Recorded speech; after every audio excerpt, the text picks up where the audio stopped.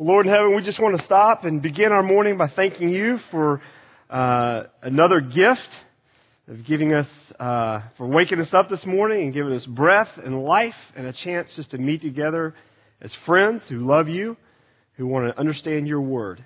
And I thank you, Lord, for just the encouragement, the fellowship, the richness of your word. And I thank you, Lord, for a place like this where we can come and meet together. I thank you for your grace and for the hope that is ours through your Son, Jesus Christ. And it's in His name we pray. Amen. Well, as you know, we're traveling our way through the book of Job, and we're winding that up. Next week will be our last summit, in fact.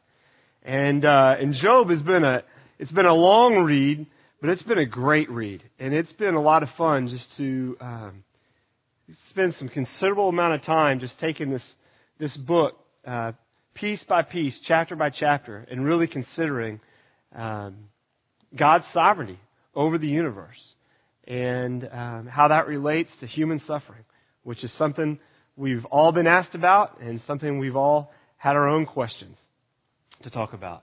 And just to remind you kind of where we've been, Job's broken up into 3 parts. I know we have a long outline in the front of your book, but I just think of it in 3 parts. It starts with Job's dilemma, right, where you see Job's whole world come unraveled. The wheels completely fall off in chapters 1 and 2.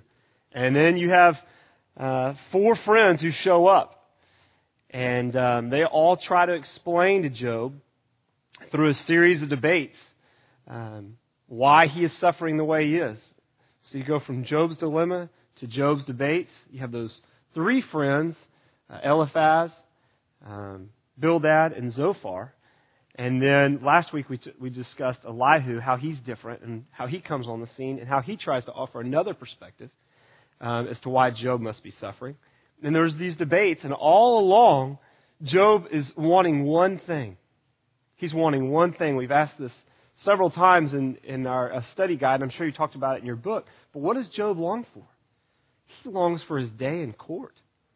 He wants an opportunity to stand before the Lord and go, hey, give an account for why I'm going through this when I am innocent. I am not unjust. I'm not unfaithful. I'm not unrighteous like my friends have accused me of being. Explain to me why I am suffering like this. He wants his day in court. Well, finally, in Job chapter 38, the Lord breaks his silence, right?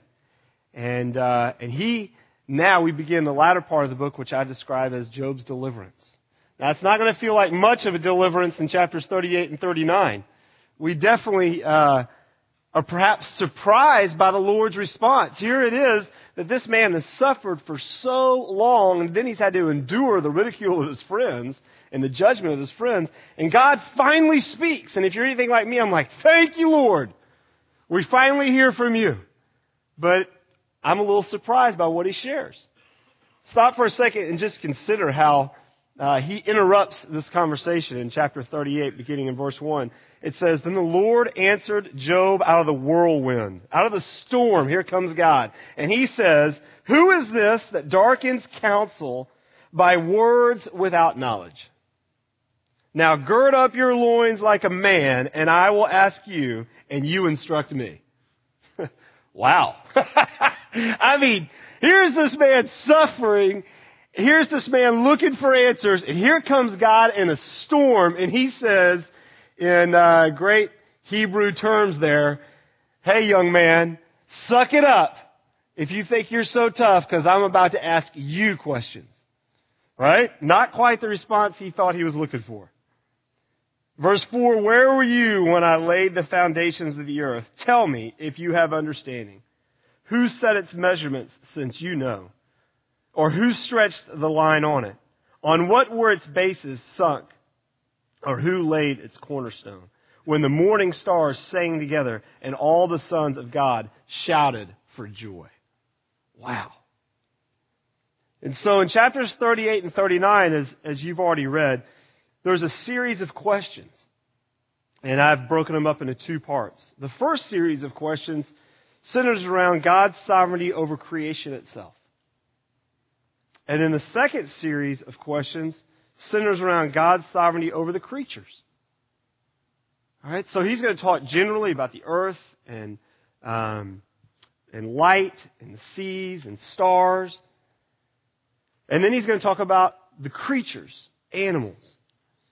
And in I thought this was interesting, between chapters 38 and 41, he asks a total of 77 rhetorical questions. He's not giving a lot of answers. He's asking the questions now.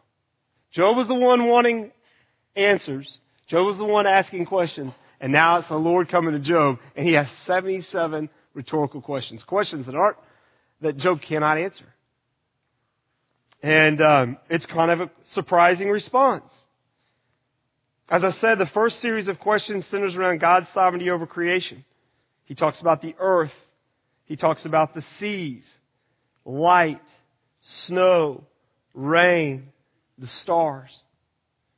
And as I was thinking about this and just what the Lord's trying to communicate here, I stopped and did a little research and I tried to consider each one of these. And I'll read you some fun little facts as you stop and consider just the earth or our universe or some of these animals that the Lord mentions. For instance, did you know that the observable matter of our universe is spread over a space at least 93 billion light years across? You stop and consider that. When I read that, I kind of go, okay, I want to go ask somebody else who really knows a lot about space and just verify that. Are you serious? The observable universe is as big as 93 billion light years across. Really? That is so massive, I can't get my arms around that. And here's the Lord sitting there saying to Job, hey, where were you when I laid the foundations of the earth? Stop and consider how big that is. Stop and consider who it is that you're questioning, who you want to put on trial. He talks about stars and planets.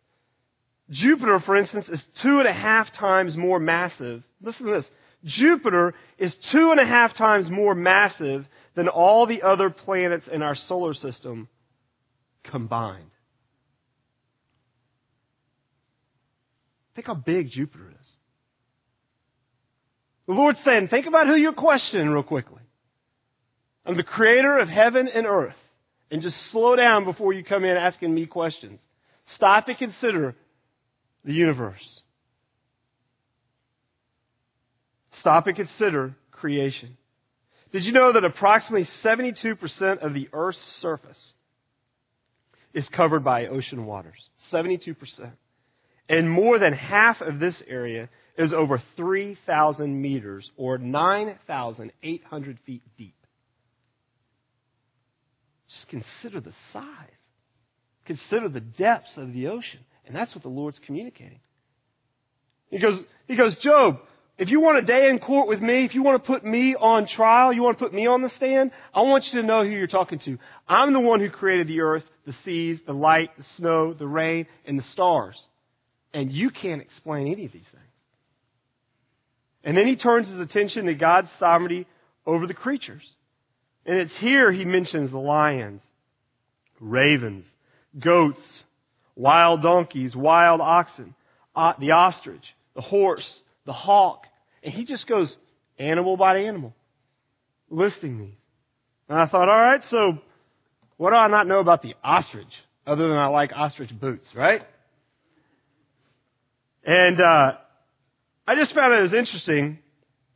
You may not know this, but with their acute eyesight and hearing, ostriches can sense predators such as lions from far away. When being pursued by a predator, they have been known to reach speeds in excess of 70 kilometers or 45 miles per hour and can maintain a steady speed of 50 kilometers or 30 miles per hour, which makes the ostrich the world's fastest two-legged animal. And here's an animal with wings that cannot fly, all right, but can run 30 miles per hour. The world record, since the Lord mentions a horse, the world record for a horse galloping over a short sprint distance is 55 miles per hour. 55 miles per hour. That's pretty fast for a four-legged animal. And the Lord's sitting there and He's going, hey, Job, let's just stop. Let's consider who it is you're speaking to. I'm the one who made the ostrich. I'm the one who made the horse. He didn't even mention the human body, right? I stopped and just did a little research on that. How many cells do you think are in the human body, a full-grown man's body? How many cells? Any doctors out there? 10 trillion cells in the human body alone, according to the research I found. What about the human eye? Do you know the human eye has a 200-degree viewing angle and can see 10 million colors? 10 million colors. And I think the Lord, He's asking 77 rhetorical questions. And what He's doing is He is overwhelming Job. He's overwhelming Job about who He is and His sovereignty and reminding Job of his limitations. So what's the Lord getting at? What is He communicating? Well, I like the way Philip Yancey said it in his book, Disappointment with God, which I sure hope you guys took advantage of over these past couple of weeks and have read. It's a great little read. And are discussing it in your group. But what Yancey says in commenting on these two chapters, chapters 38 and 39, what's the Lord communicating? The point is this: if you cannot comprehend the visible world you live in, Job, how dare you expect to comprehend a world you cannot even see? How dare you to comment in a world you can't even see? Job, there's a perspective I have which you can't understand. And I know you want to put me on trial. I know that you think I owe you an answer. But I want to remind you who you are, and I want to remind you who I am. And I'm going to name to you the observable world. Great mysteries that you can't even fathom. And if you could sit there and look and study and see those mysteries, what makes you think you're going to be able to understand my plan? What makes you think you're going to be able to understand my sovereign will and my ways? And that's the Lord's point, I think, in chapters 38 and 39. Is look at the world around you, Job, and be reminded that I have a perspective which you cannot possibly share. So here are two questions I'd love for you to consider as we break up into our groups. The first question is this: how does the Lord's response relate to the problem of human suffering?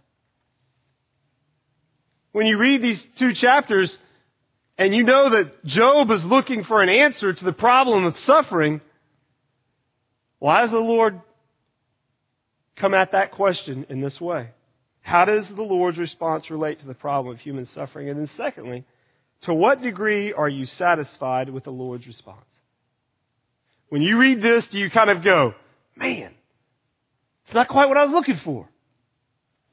I wish you would have said this. Or do you read it and go, you know what? I need to repent in dust and ashes, like Job. Because I speak of matters which I cannot possibly understand. So to what degree are you satisfied or dissatisfied with the Lord's response? And to discuss that in your group. All right? Guys, next week is our last summit. I encourage you to come, be on time. Let's finish strong. And then I want to remind you of what you've heard about us speak on a couple times on Sundays, and that is to make a note of our leadership luncheon we're going to have on May the 8th. And we're going to have a panel of different Watermark members who are going to discuss how we should respond in times of economic crisis and what the biblical response is in the times that we're facing right now. So I'd encourage you to make a note of that, bring some friends, and come and join us for that lunch. I'm going to pray for us, and then I'll let you go. Well, Father, we marvel at your creation. We're reminded this morning, Father, that it is just amazing, in fact, that you even allow us to commune with you, to speak with you. Father, we take note of your sovereignty over all of creation and the creatures that fill this earth. Father, we thank you for how your creation is just a fingerprint of yours that reminds us of your providential hand at work in our lives. And Father, I pray that you'd forgive us when we're so boastful and so prideful so as to demand a response from you. And I just pray, Lord, that we be reminded today of who you are and who we are in light of your sovereignty. And I pray, Lord, we be humbled to think that you sent your Son, Jesus Christ, to become man and to bear our sins and to pay our penalty on that cross.